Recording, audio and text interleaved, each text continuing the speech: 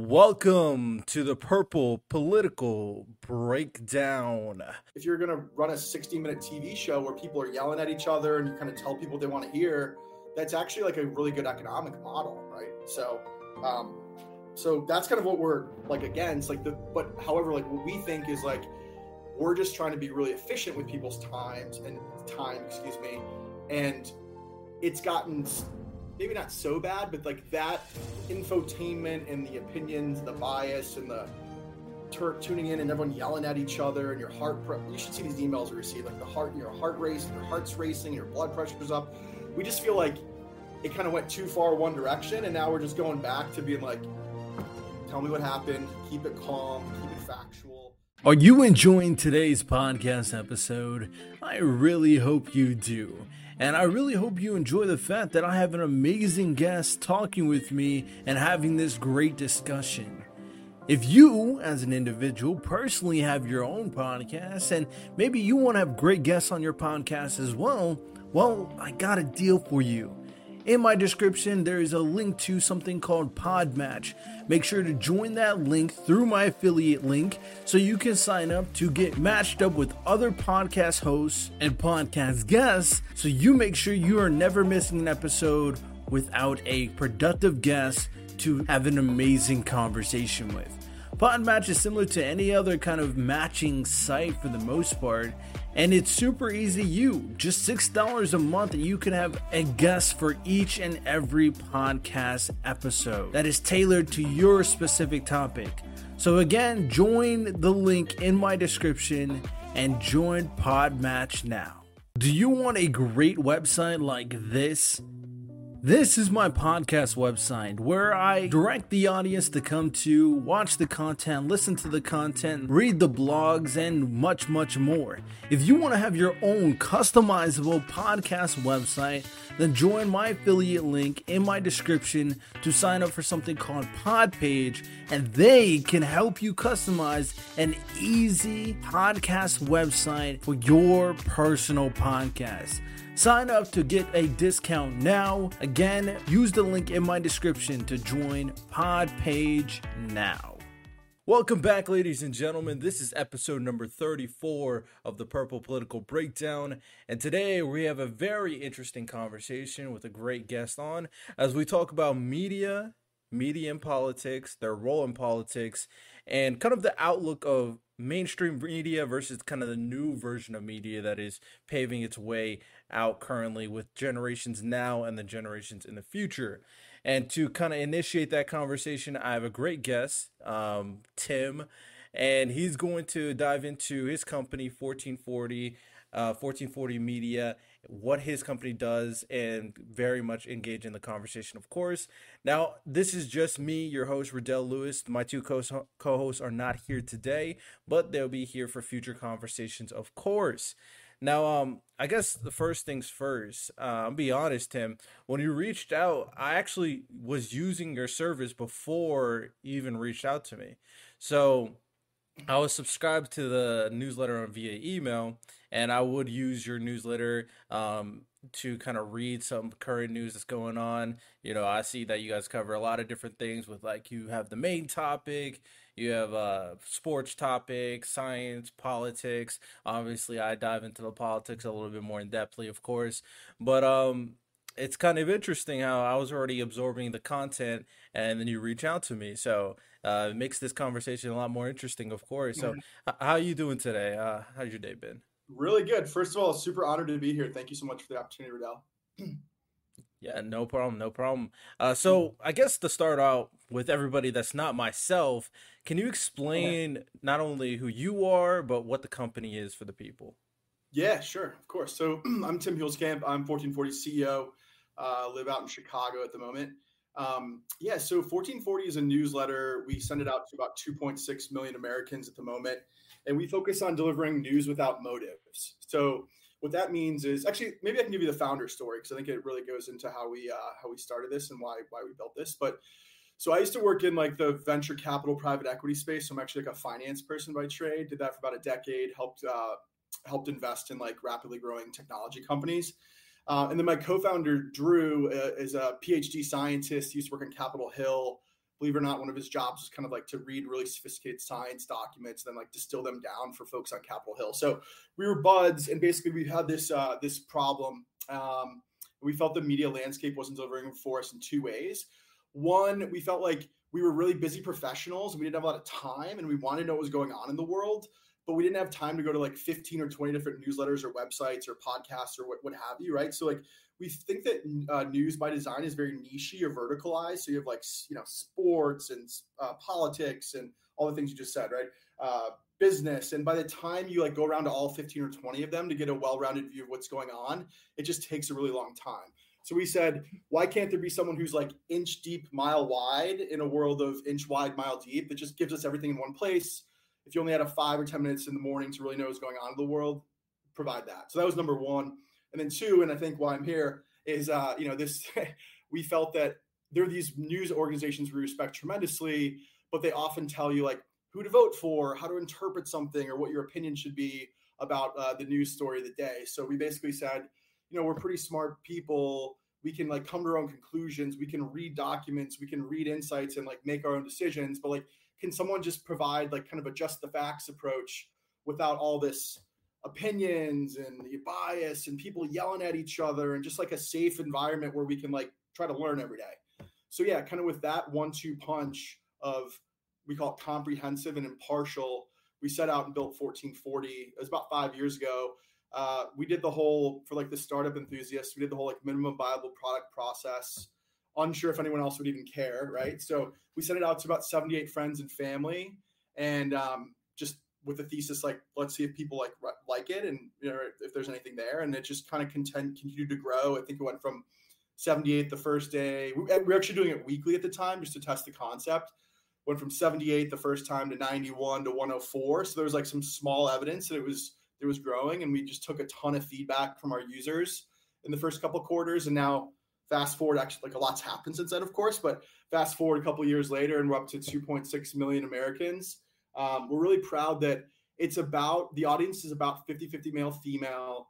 It's spread almost perfectly across the United States as well. And it's about a third Democrat, a third Republican, and a third independent. So we think it speaks, like the audience itself speaks to this, like there's this kind of a psychographic of users. Maybe they're not a demographic because they're all across all ages and occupations and political beliefs, but they're just hungry for, can someone tell me what happened and like let me come to my own conclusions?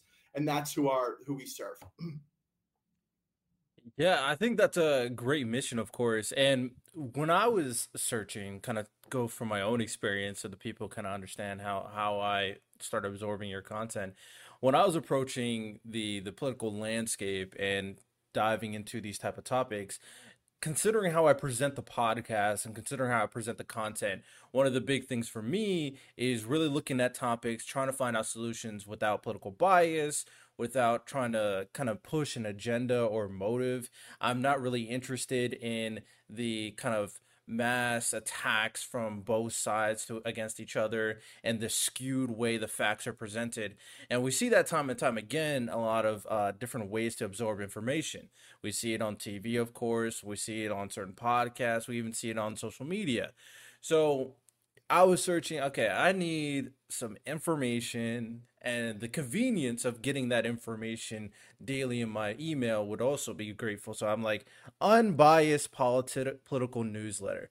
And, 1440 was the first thing that kind of came up. And I was like, okay, great. Let me see what they got. I looked into it and I was like, okay, this looks good. And signed up. And for the most part, from what I've seen, every time I read the newsletter, there was never a time where I felt like they're trying to push me to think a certain way. So that's something I appreciate, and I'm sure the 2.6 million also appreciate, because a lot of people are just getting tired of this current landscape of trying to make them think a certain way. They want to get the facts presented to them. They want to read it, and they want to make up their own conclusion and their own opinion. And it doesn't even have to be someone like me that rides the middle for the most part. But even Dems, even Republicans left and right, even them, they're getting tired of getting kind of pushed to think a certain way. So to kind of help the people understand how you go about this approach, because for some, it's so hard to kind of present information I don't think it's that hard personally, but for some it is to present information in a very non partisan way, non biased way. How do you go about presenting that information so you're making sure that you're presenting facts and you're allowing the audience to kind of come to their own conclusion? Yeah, yeah, absolutely. So there's a few ways we do this. Our editor can speak much more eloquently here, but I'll give it a shot here. So yeah, I think the first way is one, like knowing which sources tend to just deliver factual information and don't have bias and opinion. So there's actually a lot of new tools out there that do like kind of bias maps and heat maps and like kind of be careful of these sources. They're on both sides, right, the right and the left, and like kind of be careful of them. So I think just after having done this for 5 years, we know like which sources like you just stay away from altogether, or like if someone's reading one of them, or like if my uncle sends me a link from a certain one, I'll tell him like that's be careful with that, like that's like misinformation, right? So that happens quite a bit. And then I think it's like really like in our editorial process, we have a terrific editorial team that's like just reading multiple articles about one topic a day to try to find out, one, so they can be really well informed, right? They ask like the deep questions, like they're learners themselves. They want to know what's going on. They want to learn about the topic. So they're going deep and like down the rabbit hole, if you will, and reading, 10 or whatever top articles on the topic. So one, they can not only compile the information for themselves and our readers as well, but they can also be like, that's not the best article. That's all about, that's all opinions. So I think it's like, yeah, just a combination of like knowing where to look, and then just like the really strict, rigorous process on just trying to get rid of all of it, right? And like we're not perfect, of course, and like we, one of our taglines is like we're as unbiased as humanly possible. Like we're trying our best here, but like we are really trying very hard to just be like opinion, not here. And also we love opinions. Like there's some incredible opinion pieces every day that are written, but like we think that those have snuck into too much of the news, and the average consumer is just like, cool, man, can someone just tell me what happened? Right. So yeah, I think it's that. And then I think the last thing too is given my my kind of like private equity, venture capital, investment banking background, I actually still help with our business section. I really enjoy writing that every day. And I even like, so you can have facts, but then you can frame it and have motives in a certain way. So one of the examples I like to use, and I'm not going to get the numbers exactly right, but I believe it was in August of 2020. At some point, like in the depths of COVID, right? There was a huge, obviously like huge layoffs in like May and June, and then a couple months later, there was like a huge hiring spree, and there's a couple facts there, right? One, I believe it was August, but I could be wrong. I think it was something like 7 or 8 million jobs were added in August, which is the highest amount of jobs ever added at any single month, right? However, there still were something like 10 or 11 million less jobs than at the start of the pandemic, right? So like you go on these sites, and again, to your point about kind of like pandering to specific political beliefs, you go to certain sites and it's like, we are in the best economy of all time, which that's factual, right? Like we ate, but if you define the best of our economy of all time by the highest job growth ever, you can make that argument, right? But then you go to the other site and they say, other sites say we're still 10 million jobs behind, and like it's the worst economy of all time. And I think that's what happens a lot at these like Thanksgiving dinners, right? It's like people get together and they're only hearing certain sides of the story, and it's like, we're in the best economy of all time. What are you talking about? We're in the worst economy of all time. And people are just like speaking past each other. So for us, what we try to do, and like, again, it's because like we're just trying to learn this ourselves. If we were to write that tagline, it would be something like August 2020 unemployment drops from totally making up these numbers, I apologize, 9.2% to 7.9%, adding 8 million jobs, the highest ever in a month. However, the total job figure is still 10 million behind the beginning of COVID. And like, that's the whole story, right? Like that's what you want to learn. But we just find that people pick out what they want to, they're part of it to beat their drum essentially. Yeah, that's a great point. We see that time and time again, and like you said, it's so easy to kind of use factual information, like you said, but present them in a way to kind of push a specific narrative. And to kind of paraphrase real quick, basically what Tim is saying here is that you can have someone present information about the job growth, the percentage of growth being so much larger, especially in condition to COVID. Obviously, with that time versus this time, the percentage is going to be extremely huge. But in reality, when you compare that to like different periods, the amount of jobs is not the same. It's less, matter of fact. But they use that growth percentage number to kind of portray themselves as, oh yeah, we are doing an amazing job. You know, the current president, the current vice president, the current party that is controlling the Congress, they're all doing an amazing job, and this is how we're doing it. But in reality, they're just trying to get things to the status quo of everything even before COVID. So that's just an excellent point there. But I guess I'm gonna go into this route because it's unfortunate, but as we've seen, and there's plenty of examples out there, as we've seen, information and facts can only appeal to so much people. The people like your editorial team, people like myself and my co-host, we love like information, we love learning, we love obtaining knowledge in a way so we are informed about a particular topic. But I would say the mass people out there would, when they're absorbing information, they kind of skew the ratio of how they absorb information to majority enjoyment versus factual information being correct. So with people trying to get entertainment more so than anything, that's why they can appeal to certain news outlets like Fox News or CNN in certain aspects, and they appeal to personalities more so than the information being presented, regardless of what they're saying. But since they like the personality, they're just going to assume that they're just giving them the correct information. The difference between 1414 Media obviously being a newsletter and how you present information, and you don't necessarily have a personality to the facts presented. How do you tackle that kind of it is an issue to an extent, but you know it's just the reality of humans and how they consume media. How do you tackle that potential challenge to make sure you're not only presenting factual information, but also presenting information that will entertain the audience? Yeah, it's a wonderful question. I would say, yeah, we call that like the infotainment. That's what a lot of folks call those, like the TV, like specifically the TV stuff. Yeah, and like I don't say to be fair, but it's interesting because a lot of folks, like in my friends and family network, on both sides, on both the MSNBCs and the Foxes, are the one I watch to see like how different the world is on a nightly basis. Not I don't watch it nightly, but when I tune in, and yeah, it's interesting. I think one of the issues there too is like the person watching that wants to hear it, right? So like it's like a self-fulfilling prophecy. Like they believe a certain thing. They think the other team is evil. It happens on both sides. They're both attacking the other team. You have a certain set of like maybe political beliefs or fiscal beliefs, and like they tell you kind of what you want to hear. So like you're going to keep watching that.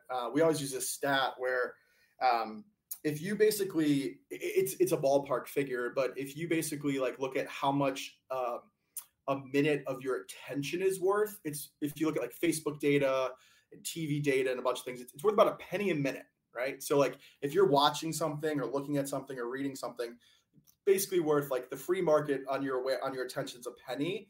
So, if you're going to run a 60-minute TV show where people are yelling at each other and you kind of tell people what they want to hear, that's actually like a really good economic model. Right. So, so that's kind of what we're like against but however, like what we think is like, we're just trying to be really efficient with people's time, and it's gotten maybe not so bad, but like that, the infotainment and the opinions, the bias and the tuning in and everyone yelling at each other and your you should see these emails we receive, like your heart's racing, your blood pressure's up. We just feel like it kind of went too far one direction. And now we're just going back to being like, tell me what happened, keep it calm, keep it factual.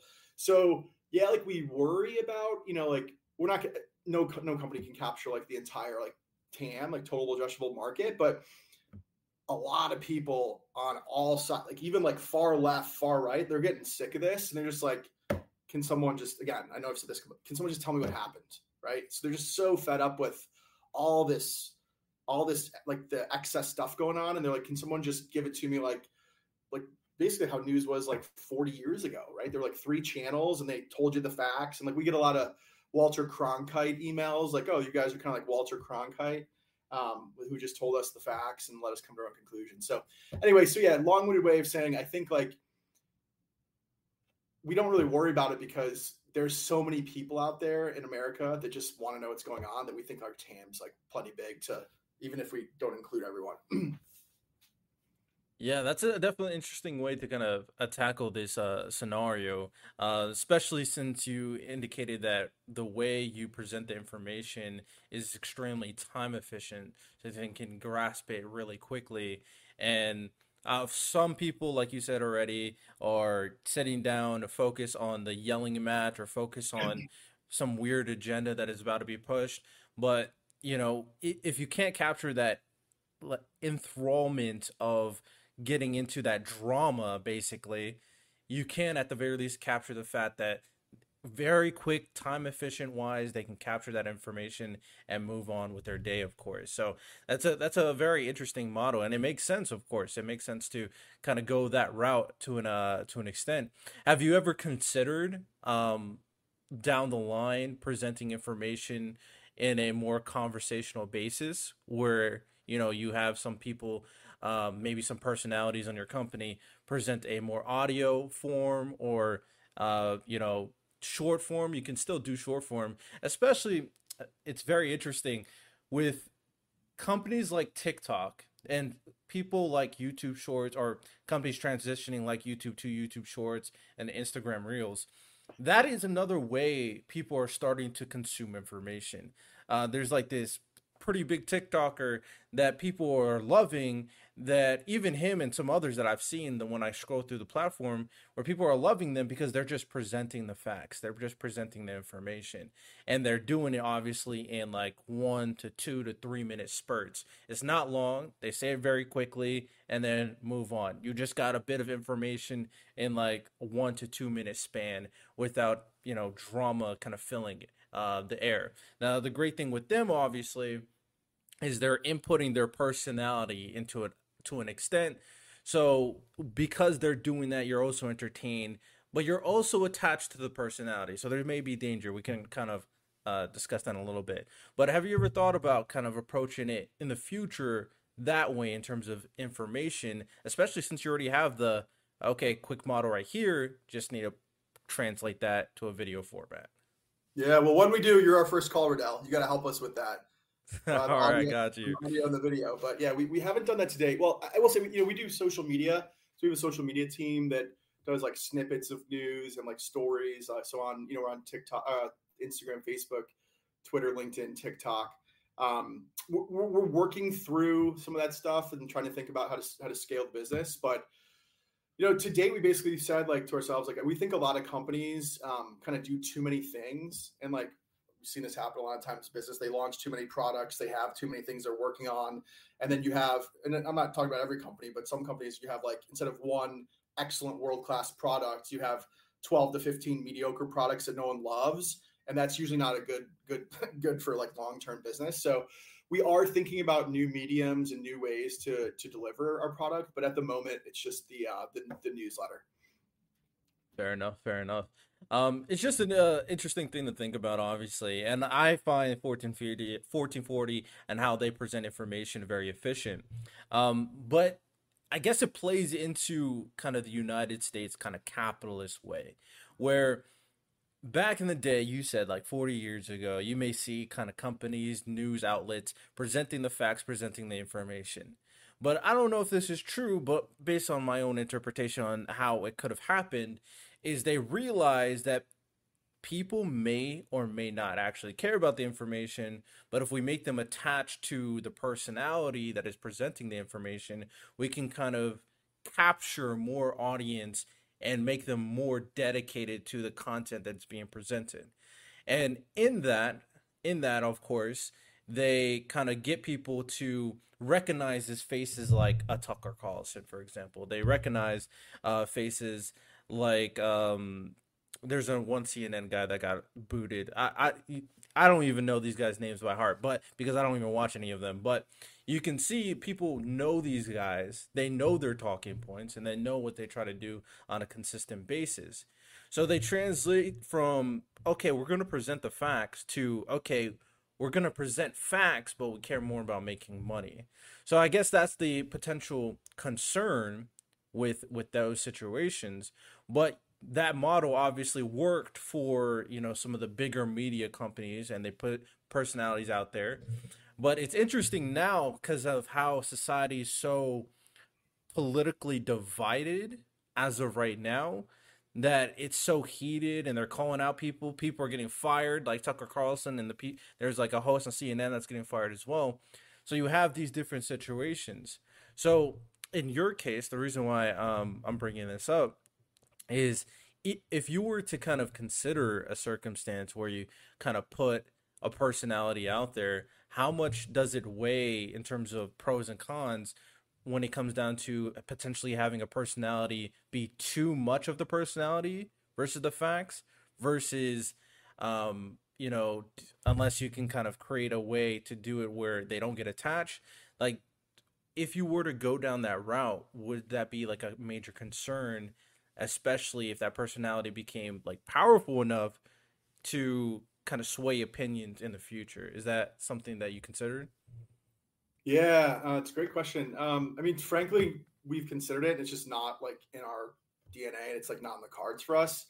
That might be foolish, but we just feel like, again, like that's saturated and overloaded, and there's all sorts of different personalities, and like that's not who we are. That's not why we get up in the morning. It's not why we would ever win. So just like stay away from it altogether is kind of how we think about that. That's a fair approach, fair approach. And I just thought of something a little bit, so I'm going to bring it up. It's considering the evolution of AI technology. So another kind of aspect that people are going down is having AI even present information with how AI audio is kind of working. Matter of fact, that can even translate some people's voices. Mhm. Have So has that ever crossed you and your company's mind in terms of having AI present information? Yeah, so I mean, it's really like with any big like technical shift, right? There's one of these every like 10 or 15 years, right? The mainframe, personal computer, the internet. It was supposed to be crypto, but that never really happened. And now the next one's AI, right? So like, yeah, we're evaluating this and checking it out. Like, I think it's gonna have huge implications, like all like tectonic shifts in tech do.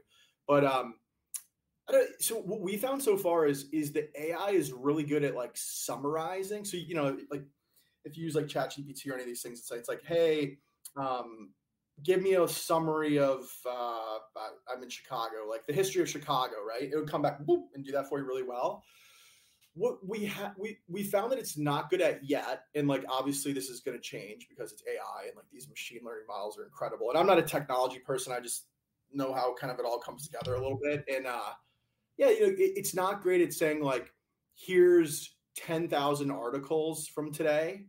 Which ones matter? Which ones which one should I read? And which one should I like avoid, basically, right? And like that's at the end of the day, that's what we do. We're a curator, like, right? So we look at all the articles, all the information, all the news. So it's like it's the the what's going on in Ukraine, but then it's also like the companies that IPO'd and new scientific developments. And then we even have like a fun section on the bottom that does like, Michelin star restaurants and fall foliage schedules and just like fun stuff to make you like an interesting person. So anyway, like what we found so far, and we're very early on this, but like if you feed it like everything on the internet, it can't come back to you yet and say, this is what you should read. This is what you should consume. This is what you should know. We think humans are better at that right now. Again, right now. In case this like I have to watch this like 5 years from now, and I'm like, wow, he was way wrong on that. But like right now, it can't do that. But will it in a couple of years? Maybe in a couple of months, probably. So yeah, we're constantly trying to figure out like how we can use it both like as a tool to help us stay smarter, and then that's the thing because like I know I keep saying this, but at the end of the day, like we're just doing this for ourselves. We're not like media people. We didn't come from the media, right? Like we're just trying to like get smart and be knowledgeable people. Like we're all intellectually curious. So we do it for ourselves. And then now just 2.6 million of our friends read it every day, right? So whatever tools we could have out there that would help us make that easier and help people learn more efficiently or help discover new amazing content. Like, where do we sign? It'd be incredible, but it's just still what we've found is it's still too early in the, like, it's early. So I don't know. It'll be interesting to see how like people use it. There are some news organizations using it, like, which makes a lot of sense, like AP and some of the other companies, like for earnings reports, right? So like that's exactly like what it should be used for, right? So like Microsoft does their earnings and like they literally go in and they say pull out the revenue number from the Q1 the Q1 revenue number from the 10Q and what was it the year before and what's the change, and just write an article about like did their revenue grow or not and did they miss earnings or not. Like that's something that like AI can do really easily. But like we think that historically when I've studied or when we've studied like what happens in those environments, usually what happens is it allows really smart humans to like their kind of like monotonous time of doing like busy work goes away and it unlocks human creativity, right? So we're actually really excited about it. Like it'll be really cool to see what happens. It's definitely going to change a lot of, I think, like with this one, like white collar jobs too. So it'll be amazing. Like some of the stuff like in the law field where they can take what used to take thousands of hours of associate time reading documents and just throw it in a computer now and the answer can come out. It's like it's pretty wild stuff, but I think just like still TBD how it all plays out. But that's, sorry to just put a bow on it, what we see is it's great at finding information, summarizing information. It doesn't have the skill of a human yet in terms of like this is what you should read or this is why you should read that, but it's definitely coming at some point. Okay. Funny thing you say that is I actually did a podcast episode with a company that is trying to achieve that. I don't know if you heard of them, but they're called OtherWeb, and they're the ones that they're trying to achieve an AI model that can kind of rationalize good information versus bad information and present only factual, correct information to the people. So I'll tell you more about that later if you're interested. But yeah, I would love to learn more. I'd love to learn more there. So to kind of go over kind of the topic of discussion a little bit more. So when it comes down to media, especially as of recently, probably ever since Donald Trump moving forward, the role of media and its role in politics has definitely been, I guess, interesting. If you want to say good or bad, I'm willing to argue. Especially with the companies that we've talked about, where they're kind of framing things in a certain way, it has been bad for certain people, but the other side would argue it's good for my side, though. So it seems like media, especially the big media juggernauts, have an active role in perpetuating thought and opinion about political issues and political actors, basically, whether it's a congressman or a presidential candidate.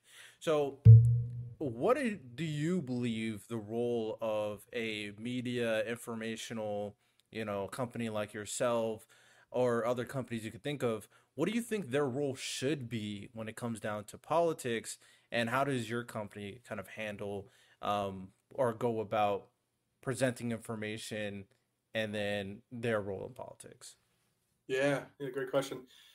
I mean, I think like the way we think about that is other other organizations have different like motives and different ways they do business. Like to use my penny a minute example from earlier, like if that's the case and you want people staring at screens longer to maximize revenue, it makes sense to me, and I think to a lot of people, that you would say things are a little out there to get a reaction and tell people what they want to hear, and then have people like from different sides, basically like in a box, like a verbal boxing match, right? Like a lot of that stuff's very interesting and like it sucks people in. So we're not in that business and we don't really understand it. We don't come from it, but we just know that a lot of people don't want that anymore, and they just want bite-sized tidbits of information where they can learn more and they can go down, when they go down a rabbit hole, they know like it's like a pure learning environment. and not everything I just said, or verbal boxing matches and clickbait and all this, all this stuff. So I'm not trying to avoid it. We just don't know, because like that's kind of like what we never want to be. We just want to be the folks that are helping people like stay knowledgeable. Stop right there. Yes, this is a little mini ad. Don't skip. Don't skip. All I want to tell you right now is that at the end of the day, when it comes down to all the discussions I want to have, I want to be able to communicate with you, the audience. I want to be able to relay a message and receive a message from everyone and try to come up with these great solutions that I keep on talking about. So if you want to be part of the community, make sure you go to the website and sign up for not only the email list so you can get weekly emails from me for the podcast episode, informational sessions, all that great stuff, but also sign up to go on my Discord so you can be part of the discussions, debates on my live streams. So be sure to go to the website, www.purplepoliticalbreakdown.com, and go to the email list, sign up, and go to the Discord and join the server. Now back to the episode.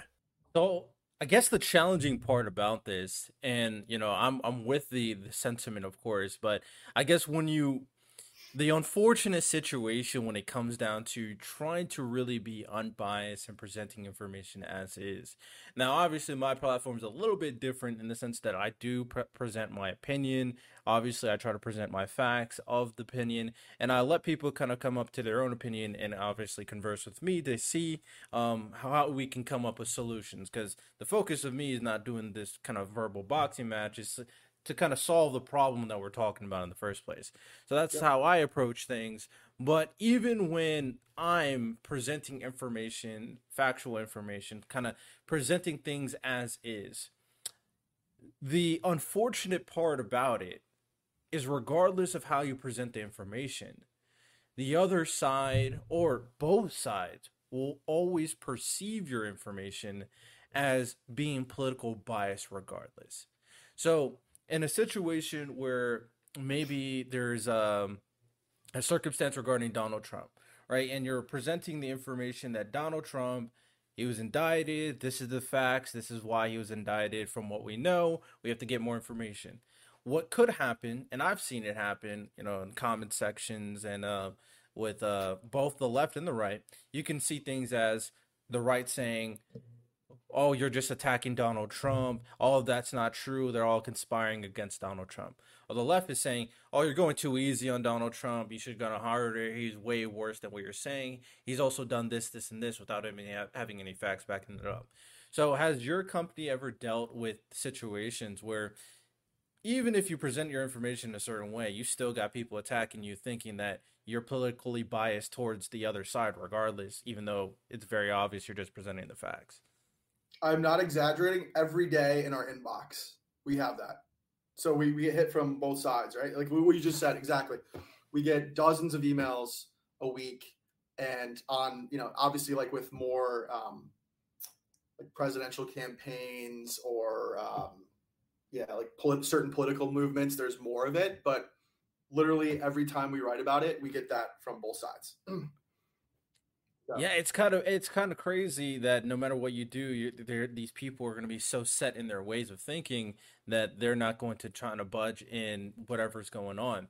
So how I approach it is I either will try to converse with you or I'm just going to ignore you because I think it's a waste of time.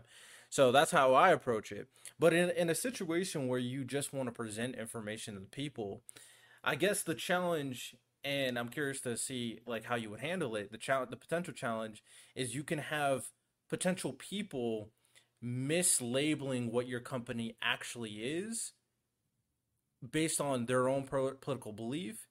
And you see it all the time. Maybe you have someone on the left saying, "Oh yeah, they support Nazis or they're racist," or someone on the right saying, "Oh yeah, they're just anti-Trump," or they hate they hate Christianity, anti-religion.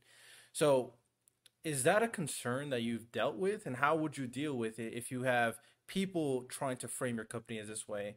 And I guess the other potential part, which is even potentially more damaging, is with the growth of content creators. Even they can say a certain thing, Maybe they have like only 10 followers, but they could say a certain thing in a way will get millions of views regardless if it's true or not.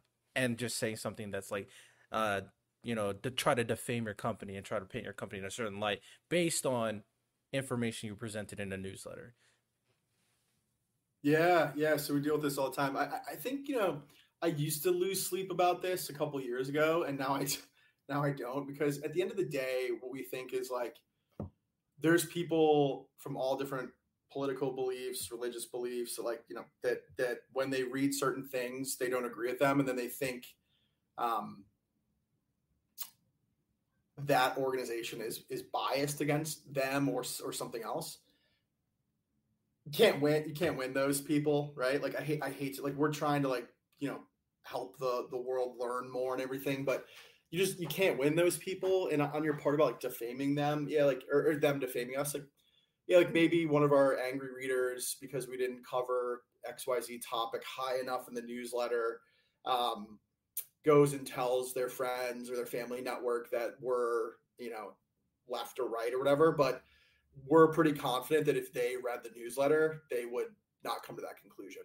So, like, so there's kind of like, if you look at the political spectrum, there's a bunch of studies on this. There's like, 7 types of voters, and there's like extreme left and extreme right. And that's about like both of those sides, about 8 to 10% of the United States. Like, I understand when they write in, I understand what they're saying and I understand their point of view. But again, like,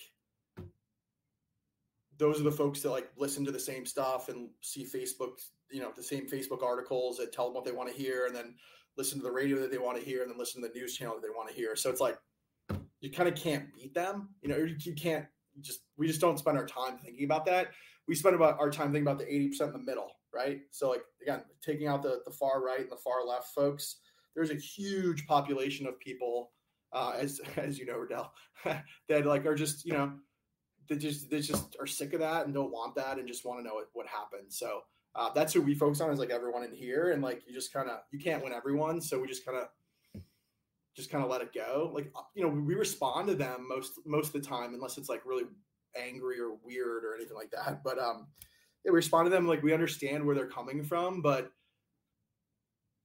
they're just in like their little bubble, and they want to hear certain things, and they think if you don't provide those certain things or have a different or even cover something different than that you're not on their team. It goes back to that whole like it's just yeah, that's what I hate just as like American, is just this whole there's 2 teams and everyone hates each other and they're all trying to take each other down, and I think I saw something recently, 74% of Democrats think Republicans are evil and 75% of Republicans think Democrats are evil. So it's like this tribal, they're bad or you're bad. It's really terrible for our country, but you can't win those people over, right? So we just kind of like, thank you for giving us, like, what literally will respond like, understood, thank you for giving us a chance, like thanks for giving us a shot and reading us, appreciate it, and then they unsubscribe. So Yeah, I definitely get what you mean regarding that.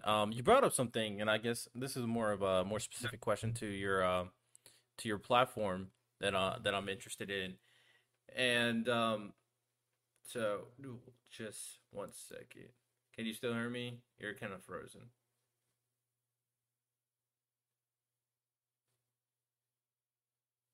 Yeah, he's frozen right now. really, Are you are okay? You're good? we're back. Yes, sorry about that. No, no worries, no worries. So, you said something that now I'm kind of interested in regards to this. So, when you're presenting information, I think for the most part, when it comes to all the other topics of discussion, obviously when I see the newsletter, there's like 2 to 3 topics that have a little bit more focus because they're on the top right, so they have more text, of course, and most topics like people won't care to an extent that okay, this is higher than another topic because there's really not that kind of tribal mindset in most topics. But obviously, when it comes to politics, and you said something in relation to this, where it may be a political topic, and because they're up top, someone can perceive it as, oh, they're getting this much attention. That means you're for this side because it's a political topic, even though, you cover other political topics lower down. If you just scroll down or just type in the newsletter, you can read more of it. So my question for you is, how do you, when it comes to your, vetting process and deciding which political topics mostly that you want to feature on the top, how do you go about selecting which ones you want to put on the top versus which ones you leave lower on the bottom for them to check out if they scroll down? Yeah. So obviously this is like an art, and this is where we say like trying to be as unbiased as humanly possible because like we all have biases. Like our editorial team has biases too. They try to check them all before they like come to work every morning. But yeah, so like what we try to do is we look at the whole news landscape and see what's being covered, and then like what's not being covered. And it's so obvious you can totally see like certain stories are on the left or on the right, or like we'll say like maybe like the seventh high, if you kind of rank the stories across the news, like the seventh highest story, the seventh most important story on might be like the number one on a certain network because like that's again like that's their talking point. They want to tell you about that. Again, it happens on both sides. So yeah, so we just try to look at like what everyone else is covering and then making sure we're not missing anything and not including everything, and then we try to think about like the impact. So this is like again like where the unbiased as humanly possible thing comes in. Like it's like what's the most impactful thing in the of the day. So again, I'll talk to our business section, which isn't politics, but like what I try to do is like our reader, they're not coming to if you're a private equity person, you're not coming to 1440 to read the business section because you're reading like the Wall Street Journal cover to cover, and you're reading like TechCrunch and Pro Rata and all the Forbes and Fortune. You're reading 15 other things, so they're not coming like that person's not coming for the business section, but they are coming for like the science section or the politics section because they're not going as deep there. So like when I'm writing the business section every night, I'm writing it not for the private equity person, but for the nurse and the doctor and the lawyer who wants to know what's going on in the business world and doesn't have time to read for an hour or two and just wants to know like the big pertinent things that are happening. So I kind of use my judgment, and it's like what are the big things that all the financial media companies are talking about, and then like what's also like we use like the term like zeitgeisty, like what's like being talked about today and what's important. Like AI makes a lot of appearances because that's like an important thing to know. The latest like the latest company IPO will include big like seismic shifts with like Amazon over the last decade kind of wiping out like mom and pop retail. So it's like it's more themes that we're presenting, but at the end of the day, that's what we're trying to do is like someone that knows that space pretty well, like what are the key takeaways, and then try to present those. So like our editor is a scientist, we have a politics editor, we have a sports entertainment and culture editor as well, and like there's a ton of judgment in there, but at the end of the day we try to do like the combination of all those things, like what are other folks covering, making sure we're not burying things like certain networks do but then also like what's the most impactful news item that's going to help people understand the world around them. Fair enough. It makes sense based on how you explained it, of course. I would say we got like two to three more talking points before we start wrapping things up. And this is kind of another question because it's very interesting to dive into your company and your model, of course. And as it grows, I feel like these are some things that if you haven't thought about before, you always can consider for the future, especially when you're trying to make people aware that we're really just trying to present information, the facts to people and get people informed. So I guess my other question is, we did definitely dive into the personality aspect and how potential personalities can affect a news outlet or politics outlet. Of course, my question here is a lot more formulated way would be like an interview, right? So in an interview style, you would have someone who's just presenting the interview questions, make sure that the questions are strict and to the point of a factual answer. Hopefully, is getting answered. But in these situations where you can, having interviews can definitely get you the ability to hear the input and maybe potential factual opinions. And it doesn't necessarily have to be a political figure, but there's some value of people interviewing, for example, RFK, right? So he's been going around all these different podcasts trying to get his voice known, his opinion known. But there might be some situations that we've already spoke about. Once you have him on, the people on the right say, "Oh, you have him on. You're left wing now because he's a Democrat." Even though he kind of sways for both sides. So when it comes to interviews, you definitely have more control to make sure that the information being presented is factual, and then there's no innate trying of pushing of an agenda while the conversation is going about. So is this something the company has thought about when it comes down to potential interviews? Yeah, again, we'll call you when we're ready because we don't know we don't know what we're doing there. We have a lot to learn, but yeah, like at the moment, the way we've thought about that is like there's not a shortage of interviews. Rather, there's a shortage of like someone to just tell me which interview should I watch, right? So again, because we're like a curator, that's like our big value add. So it's like again, here's 30 links, 35 links if you look at our newsletter across all these different topics, like fun stuff, science, etc. But then like we have interviews in there all the time, but it's like if there was an interview on like a political figure, we would first watch many interviews and say this one's biased, this one's biased. This was one where I actually really got to learn about the candidate and we felt it was very fair, and it was like the most unbiased interview we saw and like the most impactful interview we saw. We would run that one. So again, like just that's kind of the beauty of being like a curator is like we don't have to run our content or our partners' content. We're just trying to like again, if my mom wanted to be like, what's the best interview on this political person? That's what we're trying to do, but we just send it out to 2.6 million people, right? So Fair enough. Fair enough. That makes sense. I agree. Um, So we dove into the big wig media companies and how they can present information that is extremely biased. This way of presenting information, if we're being honest, however, is one that is much more old school. It's something that people that probably the generation before me would do more so. The new way people are kind of consuming information now with my generation and younger is social media. So in this way, for example, you have Twitter and there's a, search tab, discovery tab, and you can go see, okay, what topics are going on. Now Twitter is hit an interesting point with Elon, considering that obviously you can go down, see these different articles.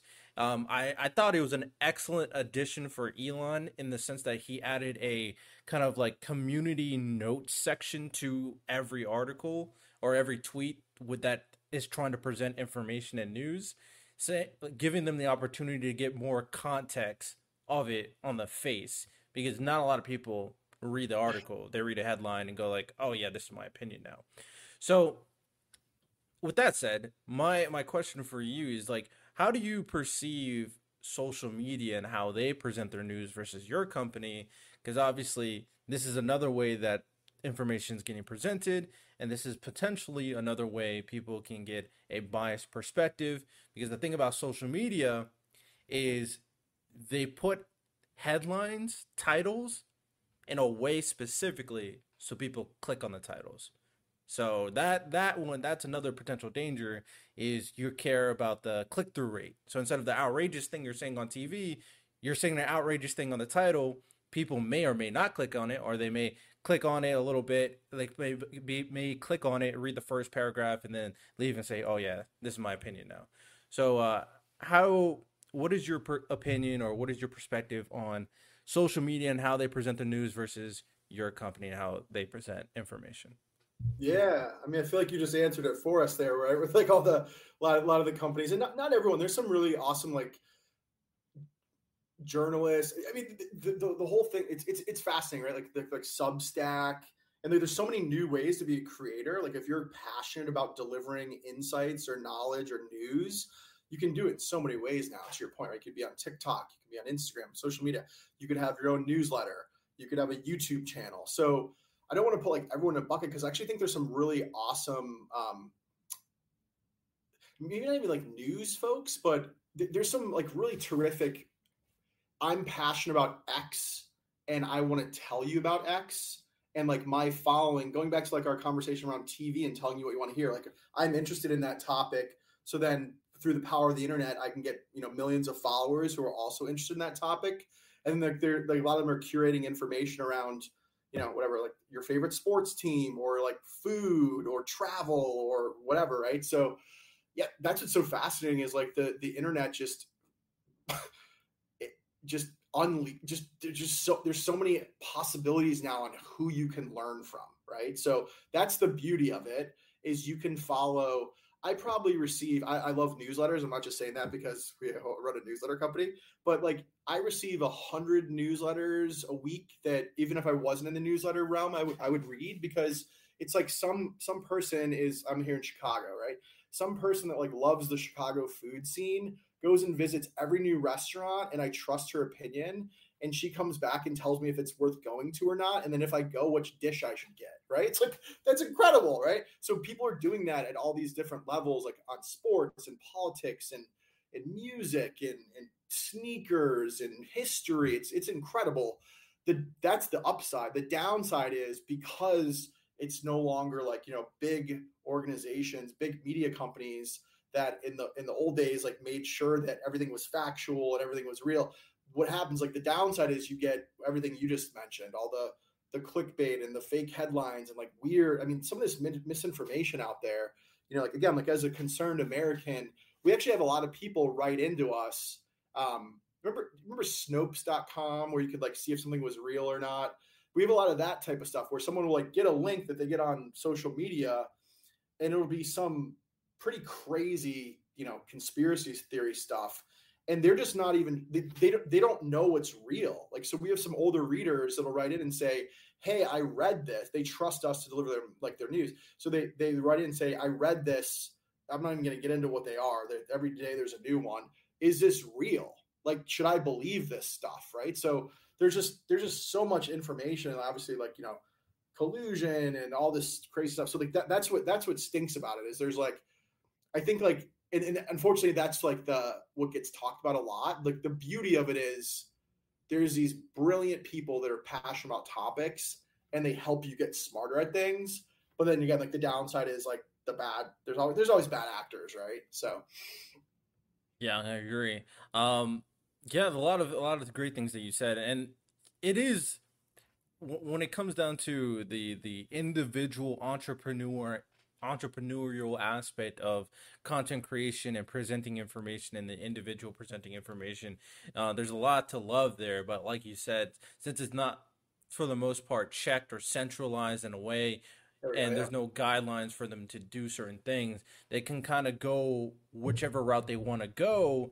And obviously we're a capitalist country, and they'll go the route which one, and they can, and a lot of people do, will go the route where they will most likely make more money and get more attention. The perfect example, and I don't know if you're familiar with it, but it's a unfortunately, it's a growing trend, and it's so cringe. So there's kind of a new trend on TikTok live streams. And basically what the trend is where individuals will go on TikTok live, and they would do these really like cringe like dances and movements. And basically how this would work is they would kind of like make some weird motion, or maybe just, you know, bounce up and down or whatever.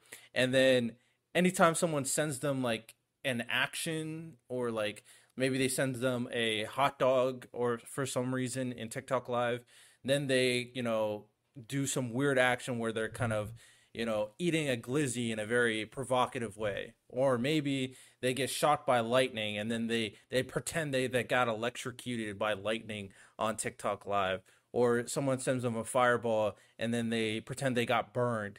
So it's very weird. It's very cringe, and it's very childish. But people are doing it, and it seems like it's growing in attention, where more and more people are going like, screw it, I'm gonna go in there and just make money. So that's like the perfect example where they see money can be made. They don't really care what they have to do it, and they'll do it. And this not necessarily like the same as presenting news, but it really just shows you how people, regardless, are willing to do what they they willing to do whatever to get attention, to get money. So it's kind of a very unfortunate. Have you seen any of those TikTok lives on TikTok No, I at was just all? thinking I got to get on TikTok apparently.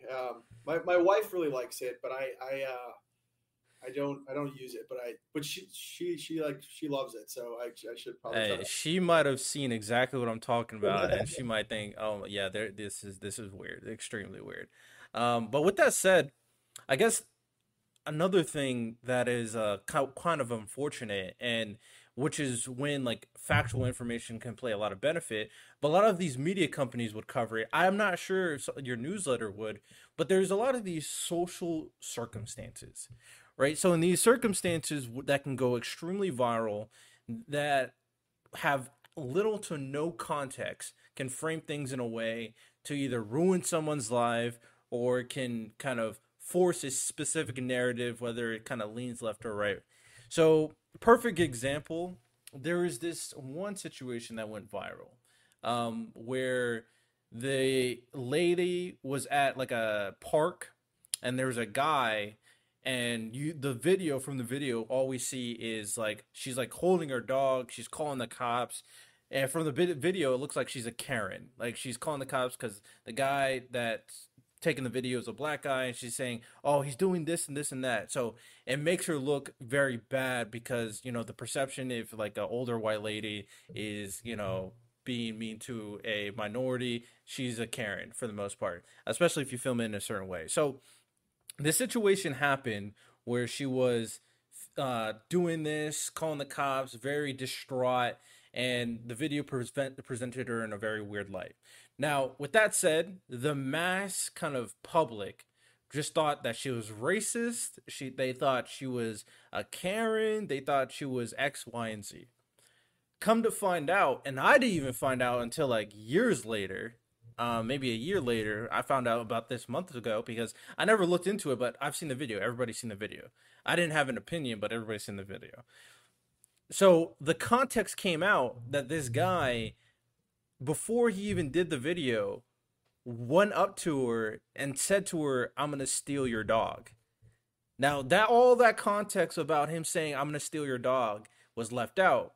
So people just thought that she was going crazy for no reason. So this is an example, and there's so many other examples, like the city bike example, if you're familiar with, where there's a lady and then there's boys, and people calling her a Karen because they think she was stealing a group of boys' city bike. Um, there's plenty of other scenarios I can bring up where it's social circumstances between individuals, and these circumstances go viral without the proper context, and they're presented in a way to make a certain person look bad.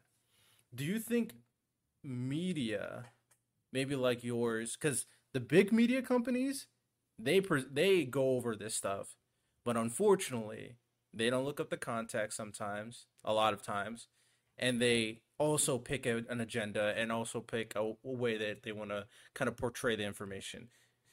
So, and perfect example, do you know who Anna Kasparian is? I don't know. Anna Kasparian is a member of the Young Turks, a progressive group from the left, and they would do, obviously, they would kind of present information in a very leftist point of view. Now, she's come out and said she's had a lot of like rethinking of how they done things, because a lot of the information they used to present was without context, wrong information. And after she got the context, she went back in her word on so many things.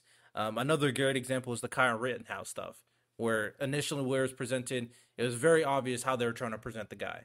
So she came back in a lot of that stuff, even though she was a leftist, and saying this is not right. She was attacked from it from the left, obviously saying, "Oh, you're just you're changing sides and all that stuff." But this is just another example where her former company, or probably her current company, how they presented information was without the context, without the proper information, and it was damaging to a lot of people. So, do you believe media companies should have, or do you believe other media companies, maybe like yours, should have a role in making sure that these circumstances have the proper context and presenting them? Because you already said they present facts, but these are not news necessarily, but they're social situations, unless they go viral like Kyle Rittenhouse. But they can just go viral on the internet, obviously. Do you believe they have a role in kind of helping give people the context of these scenarios and situations so these, potential attacks don't happen? Yeah, it's fascinating. I got to check these out because I'm not. I don't know if I can speak intelligently on this because like I haven't really seen much of this stuff. Yeah, I mean, no worries. Well, it's hard to say if you've seen certain videos. But sometimes if you're scrolling, you may see them, don't really know the context. And I guess it's kind of similar to a situation where there's a police shooting, right? It would be similar to that situation where a police shot someone, and the narrative initially usually is it was a racist cop.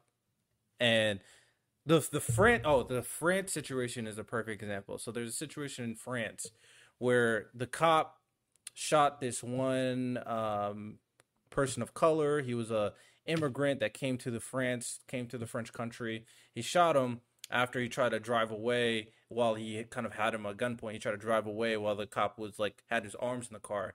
Shot him and killed him. After that, information was presented very poorly, and now there's a bunch of riots in France because of it. So that's another, and we've seen it in this country where there's so many different situations, not a lot of context, present information a certain way, and what's the aftermath?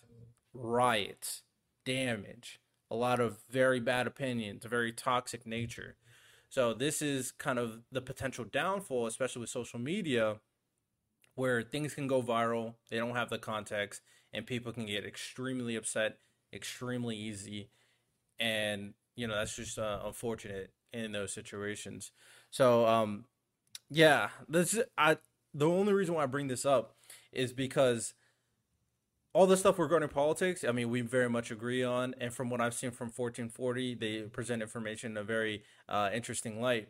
I was just curious on how, if ever, you would approach presenting information on more like viral social scenarios to provide context in these scenarios in a way where, people don't go in a frenzy and don't really know exactly what's going on. Gotcha. Yeah. Yeah. So I think like if that came up, we just try to do like we do everything else, which is like, what are the facts we know right now, and like what are those, and try to like uncover those and get to the bottom of them, and then as things stories develop, or to your point, like maybe there's new information that comes to light, like making sure that we're including that as well in the story. Because again, at the end of the day, like we're just trying to like not trying to get you to think this way or that way, or like be on that team or that team. It's like what actually happened, right? Like let's get to the truth. So Yeah. So with that said, my final question is, if you had to summarize 1440 Media and the mission of the organization, especially in comparison to how current media presents information versus social media, we've talked about. If you had to summarize the mission and the way 1440 and companies like 1440s can present information and how that would help society moving forward, how would you go about that? yeah. So I think it goes back to like what we talked about at the beginning, like our 1-2 punch of kind of comprehensive and impartial. So the impartial stuff, like the media bias, it's more interesting and like it gets talked about more. But yeah, at the end of the day, there again, all we're trying to do is we're trying to like learn things ourselves, see all the different sides, and just strip out the opinions and the bias so people can get smart. Um, and then I think the thing that we actually don't get enough credit for is like our comprehensive nature. So we save people tons of time and then help them get really smart about different topics. So like as an example, I actually pulled this yesterday, right? Like in our newsletter last week, because we have like a menu of information, right? So if you want to learn, we covered the following things in one newsletter: an octopus nursery at the bottom of the ocean, Tesla's earnings, the hot dog eating champ, a civil rights lawsuit, quantum mechanics, lab grown meat, Ukraine update, a nuclear plant in Japan, the best US cities for nomads, images of the Milky Way, robot orchestra, an update on Dolly the cloned sheep. Like, so if you're like looking for a ton of information and you like just want a smart, curious person, that's the other thing we do too. So it's that 1-2 punch of no opinions and no bias, and try to like really hard to just present what happened, But then also like we serve on a silver platter via your email, like 30 or 35 really fascinating links that help you become a smarter person. And I actually think I think our readers know that, and we get a lot of credit for the readers, but we kind of get, I think the impartial biasing is more interesting, but at the end of the day, like we deliver like really cool insights and knowledge to our readers, and that's why they open every day. They come back because they know, I know I can go to the top and learn about like what's happening in Ukraine, and I know if there's an IPO, I'll learn about that. But then I also can learn about like what I said, Milky Way images and Michelin stars and fall foliage schedules. So yeah, like, at the end of the day, like we're just like normal people. We're not media executives. We have journalists and folks that have been in the media, but the core of like our being as a company is just intellectually curious people that want to know what's going on in the world and want it all in one place so they can choose what they want.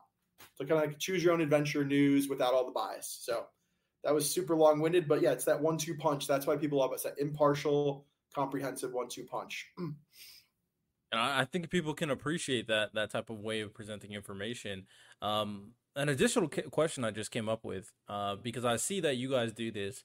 And to be fair, I think more people probably should do this because it really sheds light that when it comes to media and the news, both on mainstream and social media, for the most part, the information they present can be relatively depressing.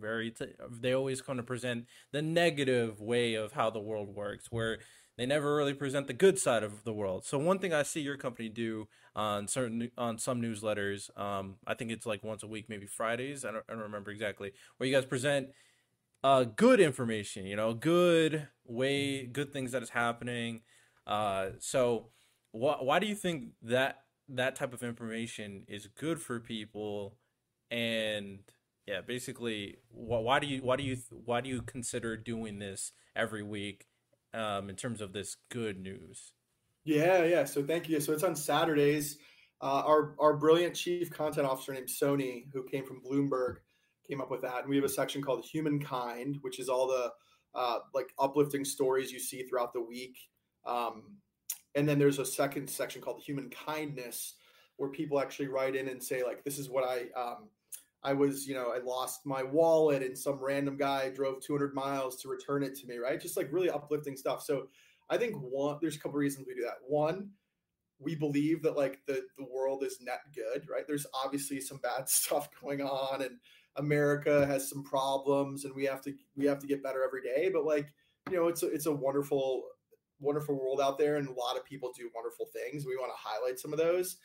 And then two, to your point, and kind of like to wrap up the whole conversation here, it's just like everything, a lot of those companies just, they tell you like the bad stuff and like what you just, they get you all fired up, and then you're yelling at each other. Everyone's yelling at, and just like, it just people are starving for like, not only like the impartial comprehensive stuff, but just uplifting positive news when they're used to turning on the TV and just seeing bad stuff over and over again. So yeah, I think it's a combination of like, one, like we think like the world deserves it, and we should like highlight more of it because it's beautiful. And two, like the consumer wants it. And like at the end of the day here, like that's what, if you look at our product, like a lot of people 5 years ago, like no one will want this. What are you talking about? There's Google News, there's Apple News, there's the New York Times. Like your product doesn't even make sense. But we think that we just have like a really good pulse on like what the consumer wants, and we just deliver it to them. All right, excellent. Well, yeah, that's all we got for today. I think this was an excellent conversation regarding media, regarding your company and its role in politics, and even just the world news in general, of course. How are people able to sign up for the newsletter? What do they have to do to get this impartial information? Yeah, so thanks for the plug there. So yeah, you can visit join1440.com. So join1440.com. It's really easy. You throw in your email there and it comes right away to you. You'll get the next days as well. If you don't like it, you can unsubscribe. Yeah, to our point, it's not for everyone. Some people unsubscribe, but yeah, so it's super simple to sign up in a few steps. And also like, for your audience or for like builders out there, like Riddell, like what you're building is awesome and it's really inspiring. Like if I can be helpful or we can be helpful to like, just pay it forward, and someone's just starting a news company or a new product or something like that, any way I can be helpful, I'm at Tim at join1440.com. I actually get a lot of cool random emails from this and have a lot of conversations with people and really enjoy them. So really mean that any way it can be helpful. Please don't be shy. All right, excellent. Yeah, make sure to sign up. I'm a big advocate of 1440, of course, even before Tim reached out to me. Like I said, I've been reading their information for a while now, and definitely one of the many sources I use to get a good baseline of information. And even though this is purely politics, I read everything. I'm interested in a lot of different areas. Sports included, right? I got to get that good sports information as well. So yeah, I'm a big advocate for 1440. I highly recommend the way they present information, and the information is, like I said, like we've talked about, impartial, just the facts. You can kind of learn stuff that is going on, and even if you want to kind of just get a good baseline based on how they present the ways, you can get a good baseline, and then once you kind of get invested, you can even do your own research. So regardless, it's good for everybody, good for every type of person in terms of how they consume media. And, not only that, this podcast is also here to give you out the information too. So, hope you guys enjoyed. Of course, rate it 5 stars if you enjoyed this episode. And like always, you can reach out to me on the website, www.purplepoliticalpress.com.